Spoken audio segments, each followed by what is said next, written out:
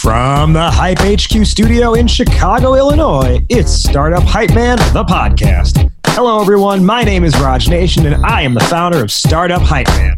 Fast-growing startups work with me because they want to become better storytellers. Whether that's for customers, investors, or a packed audience, they know that story is their ticket to stand out, stand apart, and change the game. And this podcast here is where I talk with entrepreneurs and leaders in the startup ecosystem, ranging from scale stage to early stage, as they share specific strategies that they have executed to stand out across three specific areas: sales, marketing, and people. Before we begin today's episode, remember you can head to startuphypeman.com and subscribe to the newsletter that doesn't suck. You'll get new podcast episodes and timely reads written by me, but also helpful articles from around the web and a notice of upcoming pitch competitions. All right, let's dive in and hear how today's guest is changing the game.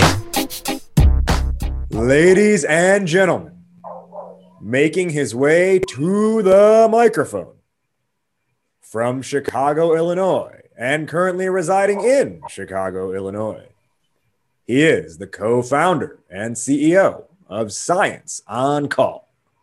Please welcome Andy Freivogel.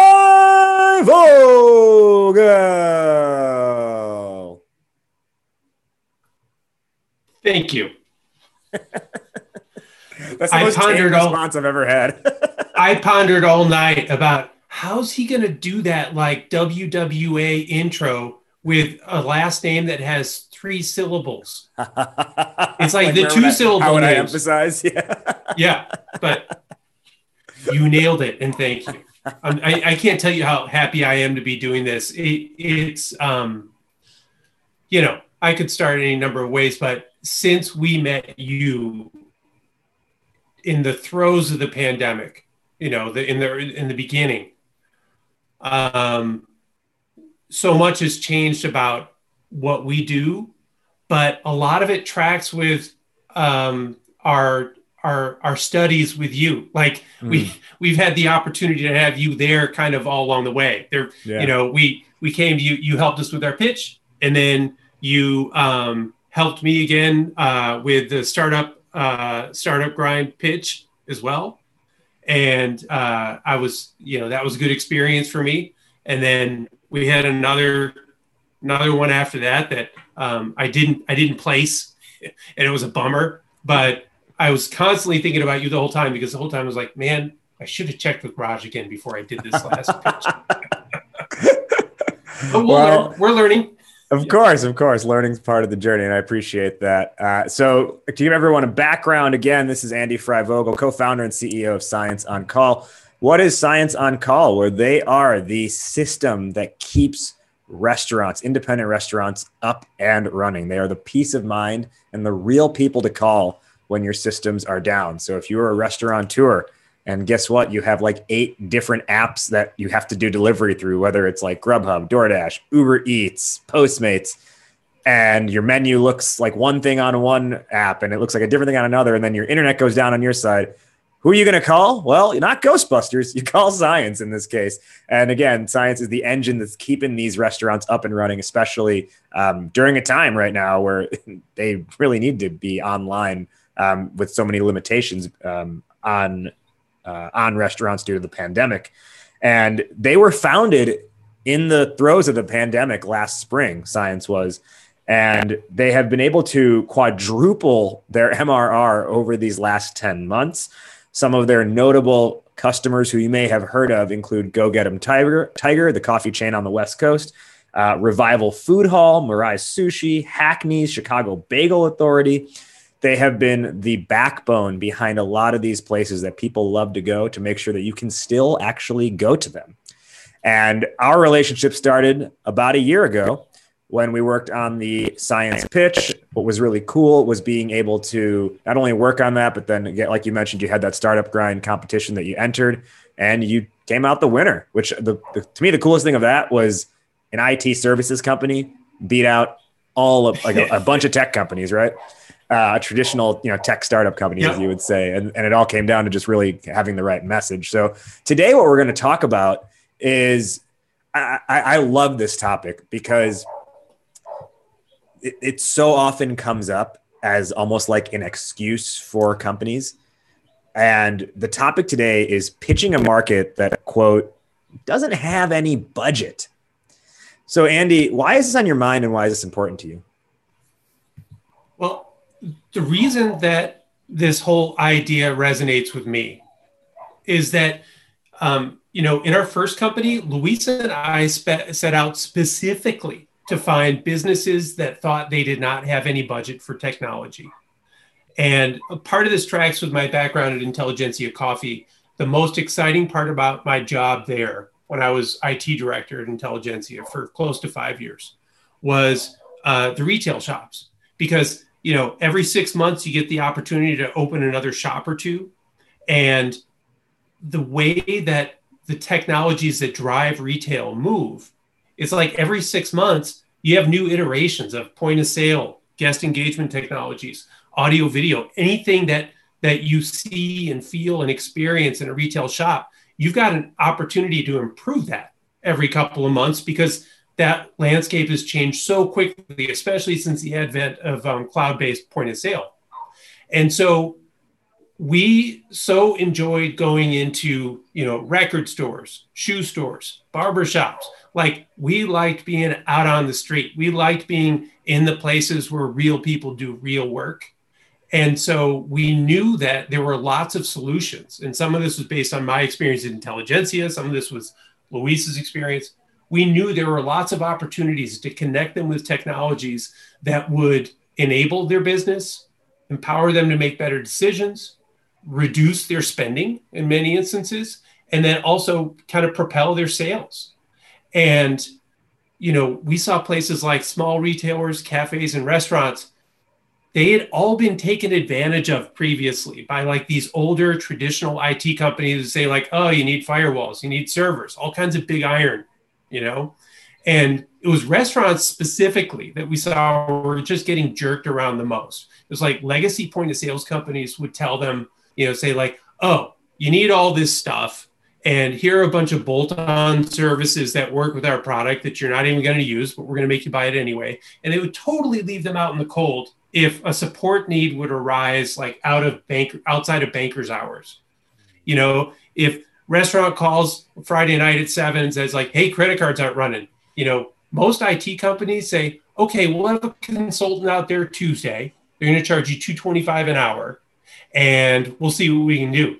Well, the thing is, that's the big dance for a restaurant is Friday night.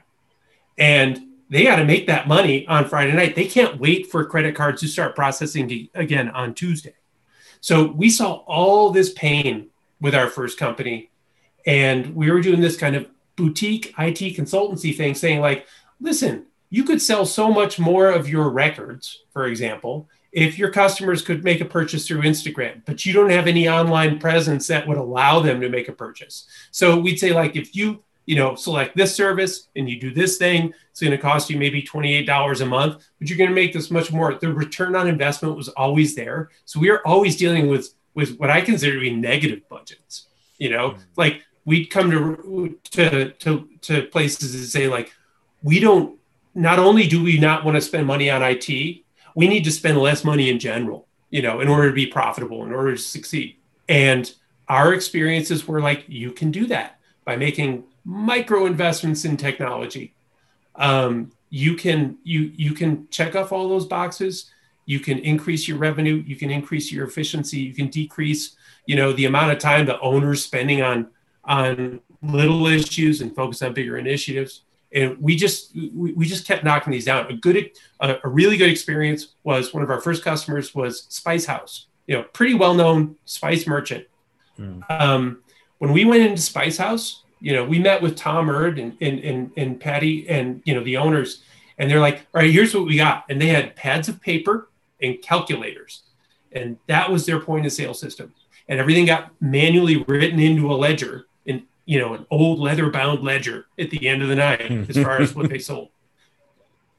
And we took them from pen and paper to cloud-based point of sale to, redundant Wi-Fi or redundant internet connections to keep all those systems up and running, and automations and we helped them build out a fulfillment center. And of course, the Eards sold it, and it was a huge success for them. It's what they were looking to do all along, but they never had the data to really fuel an acquisition by another company, because all they had was this leather-bound ledger, and so we found ourselves in the business modernization business, But it was so exciting. It was one of the early wins that we had. We really enjoyed, saying like, hey, you could spend almost next to nothing. And this is when we came into the organization. They thought, oh, we're going to have to hire a CEO. They're going to have to, we're going to have to give them equity and things like that. When we ultimately do the sale, it's going to cost a lot of money. We're like, no, it's going to cost you a tenth of what you think on an annualized basis. Like, you're not going to hire an executive. You're going to hire us, and you're just going to pay us a little month, every month. And, we got them through it. But that's how we found early on that businesses can think that they have no budget, and they can think that their goal is to reduce cost. But in fact, they can make small investments that leverage the right technologies and reduce their spending, but increase their profitability. And we've seen it 100 times. So. We're going to dive a whole lot more into that, I should say, as this conversation progresses. But before we do, let's talk more about Andy, the person. And I want to learn more about you and your background, Andy. Before we hit record, we were talking about where you grew up, and you talked about, suburbs of Chicago. But you had this interesting moment where you moved to Florida halfway through high school. Now, I know if that were me, I would have been kicking and screaming along the way, yelling at my parents, how could you rip me away from my friends? And I'd probably be like, during the best years of my life, how could you pull me away from my friends, right?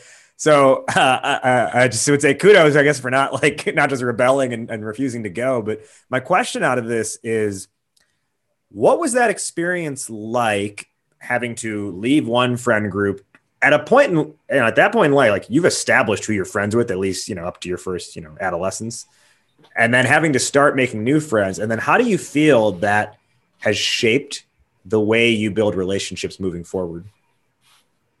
That's a great question. And I think it's responsible for much of who I am, that experience. So, I grew up in Hinsdale. It was kind of idyllic suburban upbringing. And then when I was about halfway through junior year, my father transferred himself from his law firm, had an office in Boca Raton, and said, and he was going for it. And I totally admire it to this day, I want to live that life. I want to be by a swimming pool some of the time. So we did it. And I was absolutely thrilled with the idea. And I had great close friendships, where I grew up, but I've always been so gregarious that I can fit in with any group, and I can talk with jocks and that we get each other. I'm never been really a sporty person, but I was really into music. I was really into countercultural stuff. I was the kid that found the Clash album at the library in 7th or 8th grade. And I would go to the library saying I was going to study, but I would just sit in the record listening room and listen to London Calling over and over. And then I found Sandinista, and I would just that's what I wanted my life to be. I'm like, whatever this record sounds like, that's what I want to create for myself. Just this kind of day glow, multicultural, but have a hard edge to it, consciousness. And so I always found it really easy to move between groups of friends, though, because, I was involved in Young Life in high school. That was a Christian group, very soft evangelical group, but it was fun. It was like community center, and you got to hang out with your friends, and they weren't preachy at all. And then, so I had my Young Life friends. I worked at the radio station in high school. And so I had my radio music nerd friends, and and then I was going to punk rock shows when I was a freshman in high school in downtown Chicago. And I was seeing bands like Articles of Faith and Effigies and Naked Ray Gun and stuff like that. It was so amazing. to be able to drift between those groups. So when we said we were going to Florida, I'm like, awesome, it's going to be warm out. Maybe I can learn to surf. Maybe I could learn to skateboard better.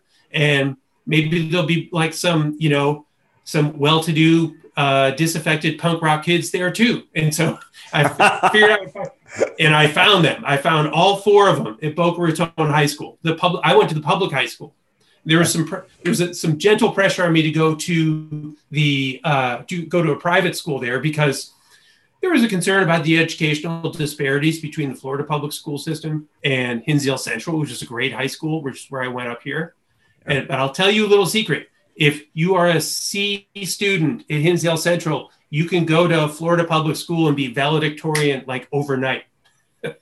I wasn't actually valedictorian, but it was really easy when I got there. Like I didn't have to study or anything. So there was plenty of time for punk rock and wishing I could learn to surf, which never happened, and hanging out at the mall in the parking lot with friends, like very, Kevin Smith movie kind of existence. Very classic high school life. Yeah, it was great. And so from there I graduated. I went to University of Florida because I was a Florida resident. So it was a lot easier to get in at that point. Mm-hmm. And it was super cheap. My tuition was like $600 a semester. It was amazing. And then I got involved in bands and stuff like that there. But to get back to your question, I learned at that time that you can spread yourself out a little bit.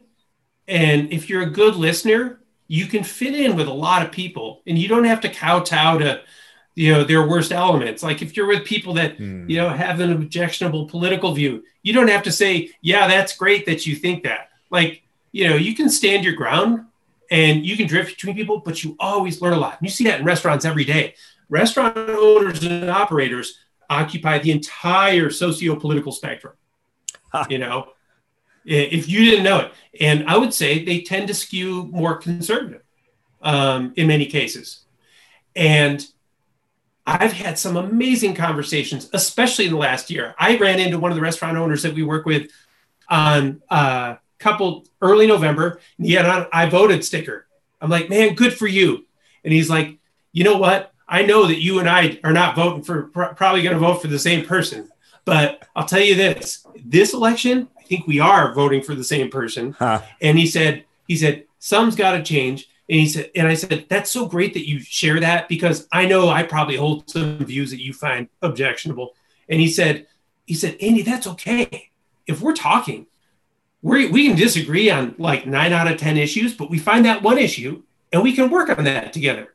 Mm-hmm. And I'm like, I totally agree. I am not a third way, purple, whatever person in the middle at all. But I agreed with him on that point. And we always have good conversations about that stuff. And I have a couple other owner operators that I work with who definitely reside on the opposite end of the spectrum from where I do, but we always find common ground. And usually it's like, can you get this kitchen printer to work because the chef is yelling at it? But that's okay. Well, I think that's a good segue then into the main topic, because I think it is a lot about relationship building. So our topic today is, again, pitching a market that doesn't have any budget. And my first question here is, when you think about the restaurant industry, it is like, it is known, it is notorious for being a industry that has no budget, not only having no budget, but also the things they are paying for, they don't pay their bills on time, or they conveniently switch their credit cards so they don't pay so they don't have to pay the thing on time. So why was this the industry that science said we need to pursue this as a company?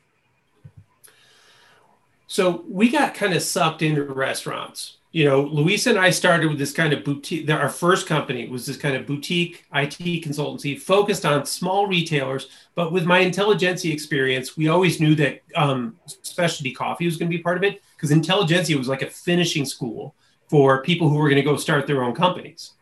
And we landed with the best one possible. Go get them, Tigers. We've grown along with them. It's been an amazing journey. But what we found is around 2017, 2018, restaurants kept getting referred to us because there's the options available to them for IT support and IT strategy were so bad.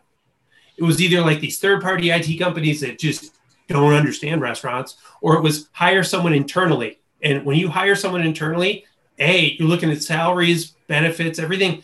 It gets you to 100K really quickly. For a small restaurant group, it's not sustainable even. And so they kept getting referred to us. Like the Apple business team kept calling and saying, like, hey, we got a restaurant here looking for a point of sale system. Can you guys help them? Because like nobody understood restaurants. And we're like, yeah, we can help. And so we started to build a little bit of a reputation. And then in 2018, we were busy enough that I finally had to convince Louisa to quit some of her side hustles. I'm like, I need your help. We need to focus on this full time. And so I said, I'll figure out a way to pay you a full-time salary if you can just come on and dedicate, because we're getting busy because these restaurants are finding us. And it was like a month after we made that decision, that sacrifice, and I'll constantly go back to that term, we landed our first big hospitality group. And what we found is, yeah, there was a lot of consciousness about price, and we had experienced that with other restaurant owners. But I'm going to challenge you on some of this. First of all, if they didn't all realize it in 2018, by the time 2020 rolled around, restaurants realized they absolutely depend on technology to survive. Yeah. It used to be a choice. You can't do it anymore without technology. And I'm also going to challenge you on who keeps telling you that restaurants don't pay their bills on time, because I don't have that experience. And I've had, maybe it's just me, maybe I'm lucky, but 3 or 4 times in my life, I've run into peers, investors, whoever in the industry, and say like, hey, we're working with so-and-so now. And it doesn't matter who it is, restaurant or not, real estate developer or not. I've had a bunch of careers. They always roll their eyes. They're like, oh, that guy, good luck getting paid, or good luck working with that person. And I'm like, what are you talking about? We get along famously. They pay their bills right away. And I guess I always have different experience than other people, but I think it's about articulating expectations, but also understanding who they are and understanding what the cadence has to be for that to work. Because yeah, restaurants are strapped, like it's all the problems that we fix every day have nothing to do with the pandemic. These problems have existed for 30, 40, 50 years in restaurants. As consumers, we don't pay enough when we dine out. Tipping is really challenging, and it's something that nobody has effectively addressed yet, whether or not it needs to be or not. Healthcare in this country makes it very difficult for a restaurant owner to employ people at a wage that still allows them to make any money, and then compete with the idea that if this server or if this barback gets sick, they're not going to be able to work for me. And so I'm just going to pull in another person.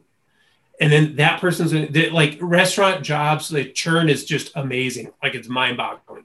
People work at restaurants for 2 and 3 months sometimes. But if we sometimes could fix less the than healthcare, that, right? Sometimes it's 2 and 3 weeks. Yeah. Oh yeah, all the time. If we could fix the healthcare issues in this country, it would solve a lot, because people wouldn't have to go job surfing, just see like, oh man, this isn't working. I got to go find some place where I can get benefits. Because people who are in restaurants, they love to be there.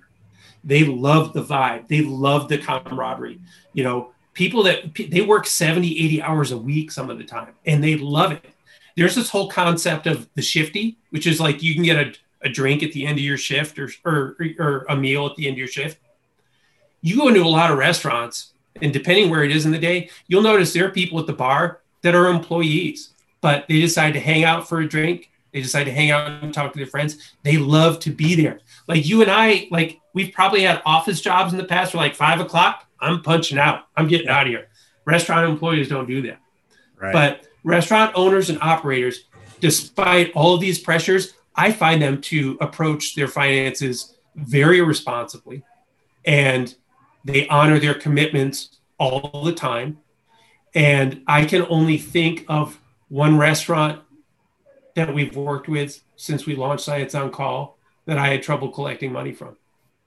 Well, I think so. There's a couple of things that I think are worth pointing out here. One is, I think first off, just having the mindset that they are going to perform in the way you need them to perform is a good starting point, as opposed to assuming they are going to screw you over is probably a bad starting point. Now that said, you do want to like accommodate, or you do want to prepare for the scenario, or you want to make sure you are going to get paid. And I think a lot of this starts to speak to your business model and how you're able to figure out a price point, and then also a price point, a service point, and a payment structure in which you don't get ignored. And I think it's a combination of those things, plus the value of the product and service being provided means you don't get ignored in that sense either, where it's like, why are we paying for this? Or, let's skip that bill. We'll pay that next month, because you're not just like you're not just like a widget sitting on top of their counter that they don't have any sort of like connection to. Yeah. So we are the human element in all of this technology. And yet we're a tech-enabled services company that our capabilities stretch beyond the 6+ living, breathing human beings that do the work. And so trying to focus and give you response to something that you just brought up. So here's what happens. Restaurants right now, in order to succeed, they need a good point of sale system, and they need a way for customers to order if they are not walking into the restaurant. So that could be any of the third-party delivery and ordering platforms. They could integrate with the point of sale, but there could be an aggregator in the middle, like a Chowly or Otter or somebody like that, that funnel in all those third-party orders and inject them directly into the point of sale if the customer is not using the built-in integrations.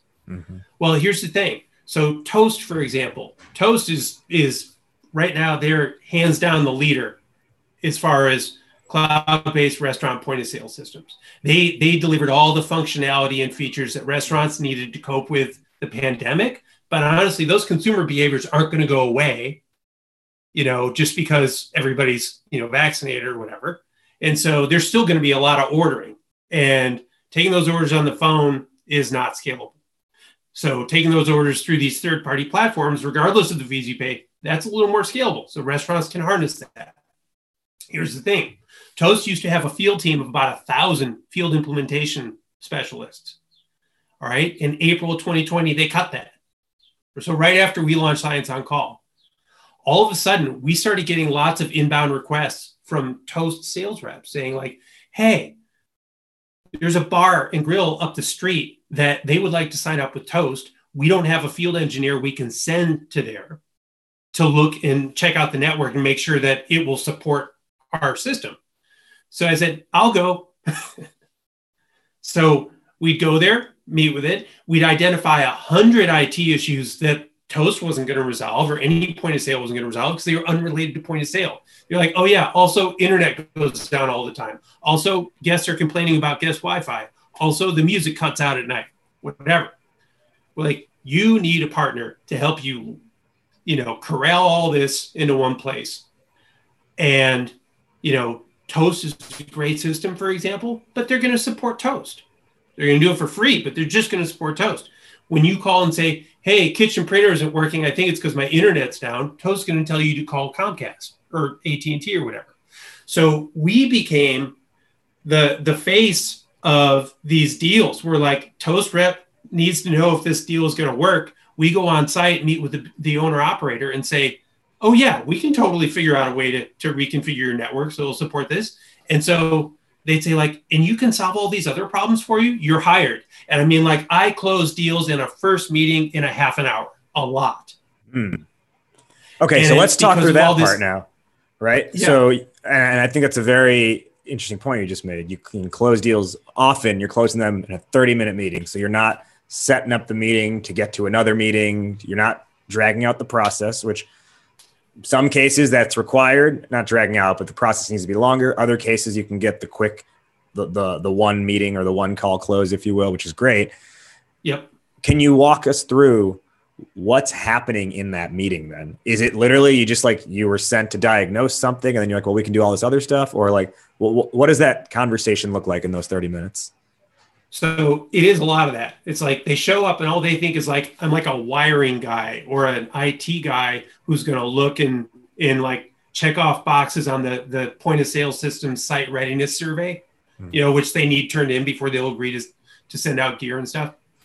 But I show up, and honestly, I have fought the battles that they are dealing with. I have my team and I shouldn't even say Ken, our CTO, and Louisa, our COO, who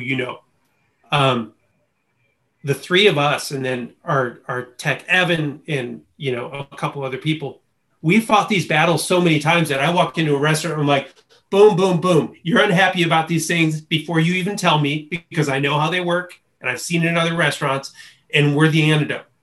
We're the ones that are going to be accountable for getting all this fixed. Right. And so it's really quick, and it's just parlaying the experience we've had with every other hospitality and restaurant customer, identifying the problems quickly and knowing confidently that we're the ones that can solve them, and we're the only ones that are interested in solving them. And so those meetings go really fast. And I've started invoicing people when I get home from the meeting, even before we had a contract in place. Because I'm like, we're hitting the ground running. We're going to fix your problems. By this weekend, you're going to feel better about your restaurant. Now, that seems to be a case where it was like, it started with an inbound lead, right? Like they inquired on the website, or maybe Toast needed to send you out there. Now, what about the opposite case where it's not an inbound lead and you've had to get the meeting with that, or perhaps you're not doing any outbound right now, you're just taking all the inbound leads. Can you talk through what that process looks like, where they haven't invited you in, quote unquote, as the premise of the meeting? Yeah. So that is new to us because we didn't need to do it at all, but we can and want to grow. We're operating so far beneath our capacity right now. We're supporting, the number grows literally every day, but right now we're at 63 or 65 active restaurant customers that are open and need us. Our unit economics are really good. Our average customer requires less than 2 hours of our attention every month.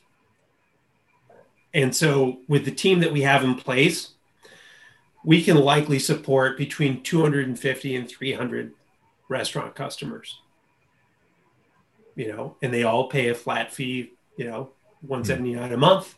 And we can grow, and we've got runway through halfway through 2022.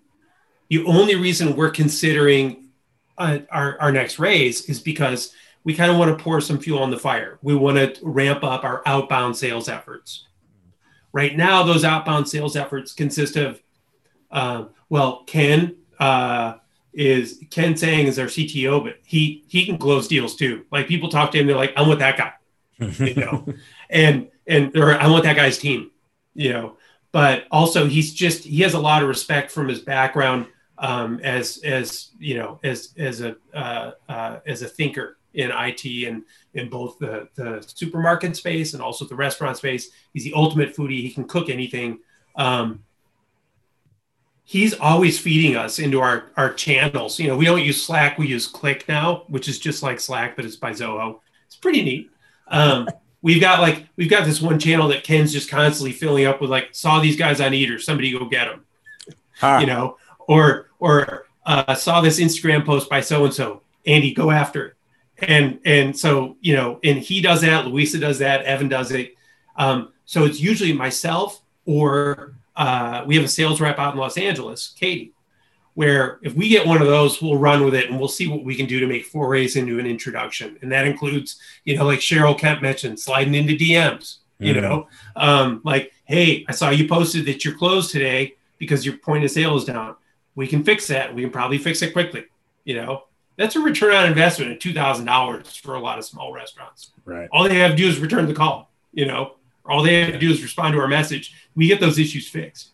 But a lot of what Katie and I do are sifting through these leads that we get from the rest of our team. We get a lot of referrals from other restaurant owners, but now we're on the outbound effort. We're looking at lists. So we're looking at Eater, 9 new restaurant openings on the west side of LA that you need to know about. Well, all that goes into our CRM, and they enter in as qualified leads.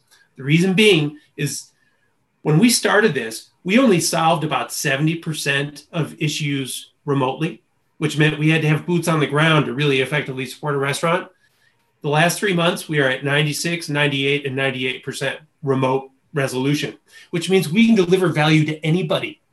So if you're a restaurant with it's like if you're a restaurant with a door that opens, you're probably a good customer for us. Yeah. I like that qualification. We've got restaurants that don't have doors that opens. They converted into some little drive-through window. I was going to say, does that exclude the revolving door restaurant? It does not. It doesn't. If you're a restaurant with a beating heart inside somewhere, with a way to enter your building, isn't there? Yeah. So at that point, you're qualified. So then what we have to do is we have to move them to the awareness phase. We have to spark some interaction with those customers, and that's really hard. Especially with no concerted outbound marketing effort today. We got so fat on inbound referrals that we've taken our time in ramping up our real go-to-market strategy. Sure. And so, but then if we can create awareness, then we like race right down the funnel towards consideration, intent, evaluation. And I would say if we can get somebody to consideration, I feel like we close 30% of those. It's just a matter of getting our name out there, getting them to understand who they are, because a lot of people don't believe us when they hear what we can do for them. Like, that's crazy. You're going to do this for $179 a month? Like, yeah, absolutely. Because you're a restaurant. We know what your budget is. You cannot afford for, some third-party IT consultant to say, yeah, I'll be there Tuesday to fix your credit card problem, and they're going to charge you $750. You're going to lose $3,000 or $4,000 or $8,000 in the meantime in lost sales because you can process credit cards. We're the antidote to all of that. And it's because we realize you don't need to make a ton of money on a little job for a restaurant, because you can become their team forever. You can integrate into their culture forever. You can know the cooks' names, the dishwashers' names. You can be friends with them. And that only costs them $179 a month. And they're going to stick by you forever. Our retention rate is like 98%. Yeah. Well, and I want to ask about that next. But before I do, let's take a quick step back for a moment and feature, as we were doing all this season, we're featuring different elevator pitches from companies that have worked with Startup Hype Man using the Startup Hype Man KPASA elevator pitch formula, which stands for problem, approach, solution, action. Today, we are featuring Engagedly, the HR tech company. And if you're not familiar with Engagedly, essentially, here's how it plays out for them. If you're an HR leader, there's a good chance you are buried in spreadsheets and paper documents to track goals, OKRs, and engagement. And that's creating a trickle-down effect of missteps in the process, chasing down managers for approval, and reviews just being subjective. Pre-pandemic environment, partially tolerable.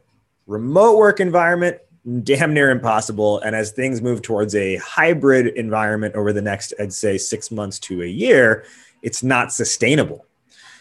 Engagedly helps HR leaders streamline and control their processes regardless of the physical environment. So companies are using Engagedly to have company-wide people enablement.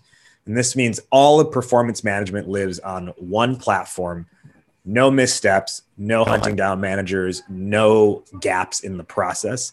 HR leaders love it because they aren't buried anymore, but more importantly, at an organizational level, performance becomes something that happens for team members instead of happening to them.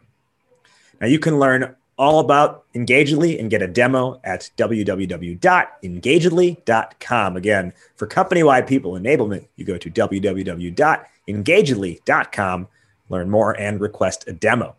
Today, I am with Andy Frey-Vogel, the co-founder and CEO of Science on Call, and we are talking through pitching a market that, quote, doesn't have any budget.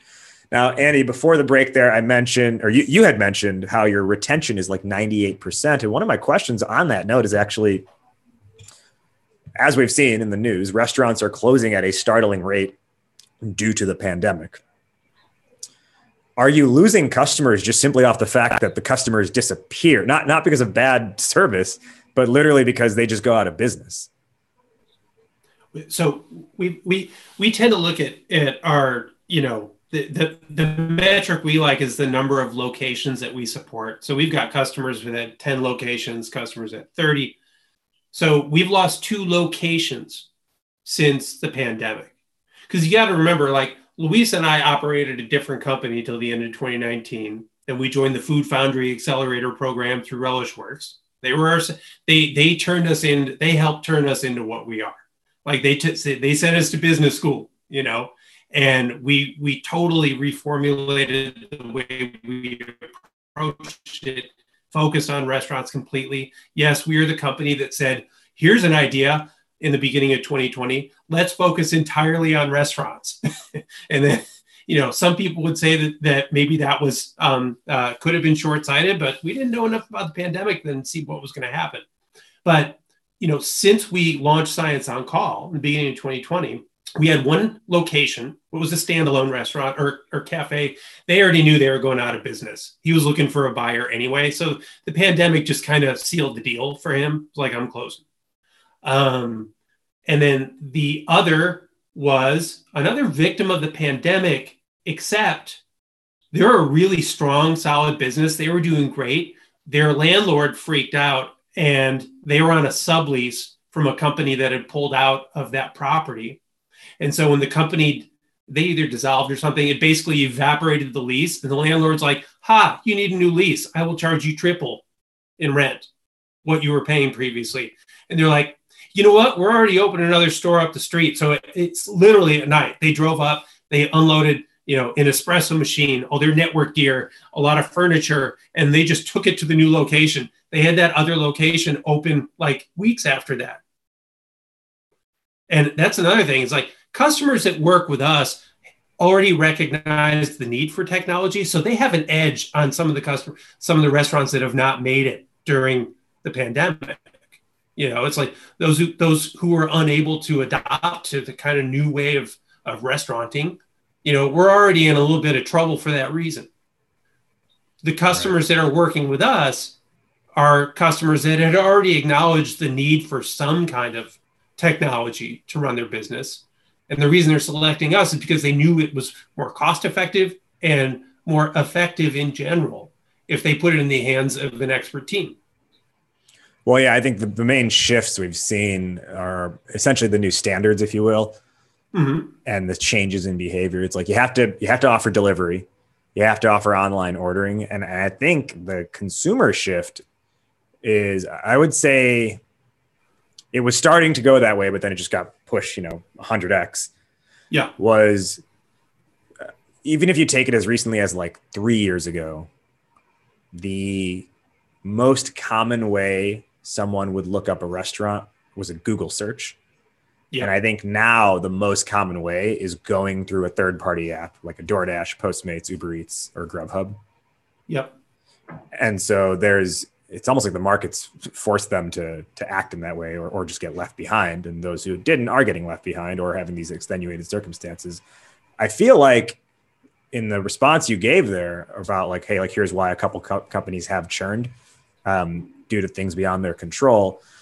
The way you gave that response, I think, speaks again to what I talked about in the beginning, and what I recognized was the idea of like, what's your psyche or your mindset, where you're not thinking on one hand, you're not going into this being like, well, I'm talking to people who don't have budget, but then just now, what I'm also gathering is you're going into this being like,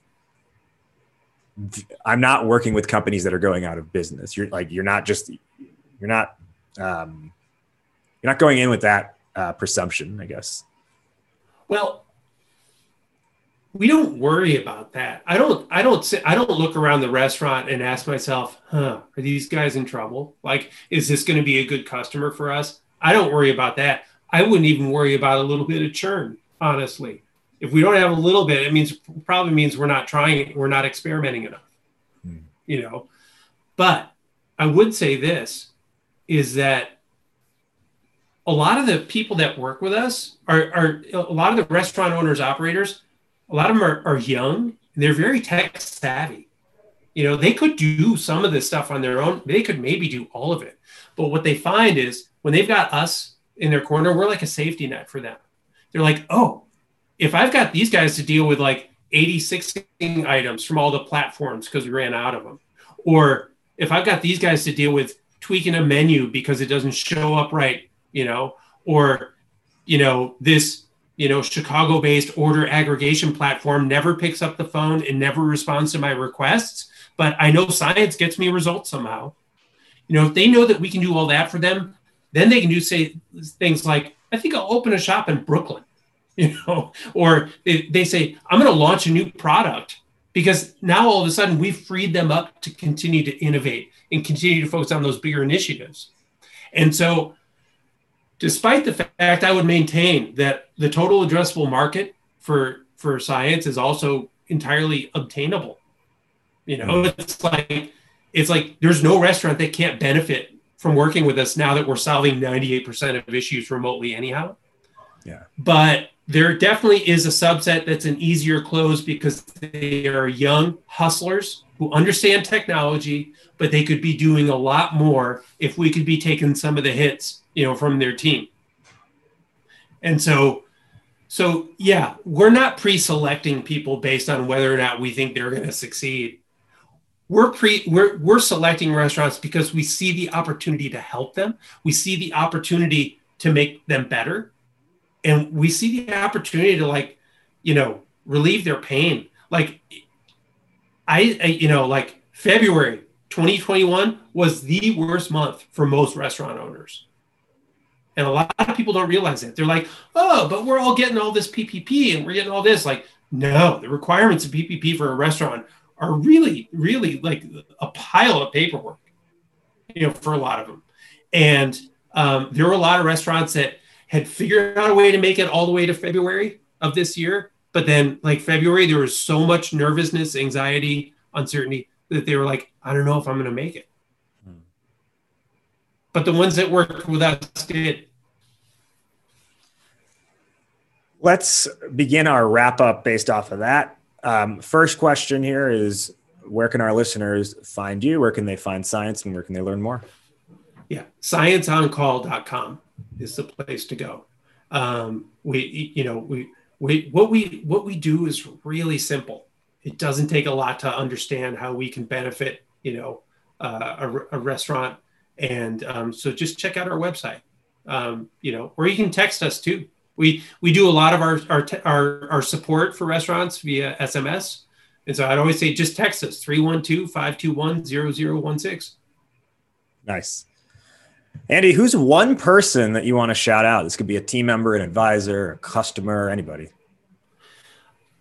I would absolutely say my wife. And, she was the first entrepreneur in our household. She's an artist. She had an artist background, but she grinded her way through, office jobs. I followed her into technology. I was like a second wave coffee shop manager in the 90s. And my wife worked for a technology company first. So I followed her into that. And so she's the person that she gives me the confidence that I have. She pushed me early on. She's like, you got to learn to stand up for yourself, do this. Those are skills I hadn't developed completely until I met my wife and we got married. But also she was the first one to strike out on her own, start a business in our household. She has a booming business as an artist, and she's been just as affected by this as a lot of restaurants. She sells to retailers and museum shops, but she effected a very quick pivot. She was making masks for a little bit. She amped up her direct to consumer channels, for her products and things like that. She hit all these challenges with just great aplomb. It was really amazing. But I've been seeing that. I've been witnessing that for close to 30 years at this point, So, but that's the person that inspires me every day, and inspired me to strike out on my own and do my own thing. And that's how I met Louisa. And that's how Louisa and I ended up co-founding Science on Call. So let's do our top one or two lessons or takeaways now, based on our discussion today. I'll go first, then I'll toss it to you. Again, the topic today was pitching a market that traditionally, quote, doesn't have any budget, end quote. For me, I think it's I kind of see like two like independent things here. One of them is what I gathered here is how key empathy is in this process and really like just being able to relate to the customer. And the other one, I'll put like that in like one bucket. And the other bucket, I think, is if you're going to succeed in a market that, public perception is not, doesn't have any budget again, you have got to you gotta have a product / service with a price point and a business model that greatly favors them. And if it greatly favors them, then you have a chance of succeeding as a company. But if you build it from the start of how does it favor us, chances are maybe you'll get some early sales, but you'll fizzle out pretty quickly. And I think in your case, having a low subscription cost to IT services allows you to have a low margin on a single like deal, but your customer lifetime value, like you don't churn. So you make back, your profit over several months on a single customer, and you just have a high volume of customers by being able to service most of your stuff remotely. Right. Andy, top 1 or 2 lessons or takeaways? I got to respond to it. Our LTV to CAC was traditionally like 13-1, and people keep saying like, oh, well, if you were a SaaS company, you could get away with like a 3-1 ratio. It's like, we're trying to shrink it, but our lifetime value for our customers has just been like, feels like infinity at some point, and our cost of acquisition is a lot lower. But anyhow, as far as the 2 takeaways, these are things I would tell anybody about any business, but specifically about restaurants, regardless of the pandemic or not. Just they're an underappreciated industry. And so these are the 2 things you need to know is if you lead with empathy and with heart, there is a market waiting for you. So whoever you are, find what your passion is. And I don't mean like do what you love, because that doesn't work for a lot of people. It doesn't pay the bills for a lot of people. But the thing that you keep thinking about, the thing that you keep waking up wanting to do, if you want to be around that all the time, like Louisa, Ken, and I want to be around restaurants all the time, that's what we love. If you want to be around that thing all the time, I promise you there's a problem that you can solve there. And there's a meaningful business anytime you can find a way to solve a problem for an industry like that. So that's one. Empathy will drive you to the right corners to find the opportunity to not only make money, but to really provide meaningful services and meaningful change to an industry. And that's what we're doing. The other thing I would say, and it just keeps proving itself time and time again for our organization, our first company and then now Science on Call, which is if you work hard and your motives are true, there is absolutely no sacrifice that won't result in reward. I think I don't know how people do it in if this is what people are thinking in SaaS companies, but in a services company, you need to be thinking about what sacrifices can we make to move the ball, not just for ourselves, not just to extend our runway, but to improve operations for our customers. And sacrifice is always a good way to approach it. A lot of times it has no cost. Perhaps that'll be how you answer the next question. I'm not sure if it will, but my final question, which is how we end every episode on this show, fill in the blank, Andy. Entrepreneurship is blank. Sacrifice. It's sacrifice. I saw that coming and I've been thinking about it, and that's always going to be my response. But sacrifice is good. Sacrifice isn't like, oh, woe's me, I don't have something I would like to have. Sacrifice is like, hey, here's a way to get from A to B. If I cast aside this, whatever this baggage is, or whatever this thing that I think is so dear, but maybe isn't, if I can just cast some things aside, the boat rises in the water, it moves faster. You can get there if you're just willing to make sacrifices. And the first sacrifice I'm always going to tell people is think about money. not profitability, but don't focus on short-term gains. Focus on producing good in the world. Focus on producing results for your customers. And I think that that's always going to be sacrifice is the way to do that. Entrepreneurship is sacrifice. I'm a big fan of it, and I totally understand where you're coming from with that. He is Andy Freivogel. He is the co-founder and CEO of Science on Call. Andy, thank you so much for joining today on Startup Hype Man, the podcast. Thank you. Totally inspired by what you do. Totally blessed to have been with you today. Thank you so much. That wraps up today's conversation. Did you like what you heard? Startup Hype Man, the podcast, is available on every major platform, including Apple Podcasts, Spotify, Google Play, and more. So be sure to subscribe on your platform of choice and leave a rating and review. Do you want to be an upcoming guest on the show? Email media@startuphypeman.com with your idea, and my team will review. Our theme song is Change the Game by Jay-Z, all rights owned by Rockefeller and Def Jam Records. And hey, if you want to work together on making your startup story the only one that matters, email me at rajiv@startuphypeman.com. That's RAJIV@startuphypeman.com. Well, that'll do it for today. Thank you for listening. Thank you to today's guests for joining. You have been checking out Startup Hype Man, the podcast. I'll catch you next week. But in the meantime, word up, raise up.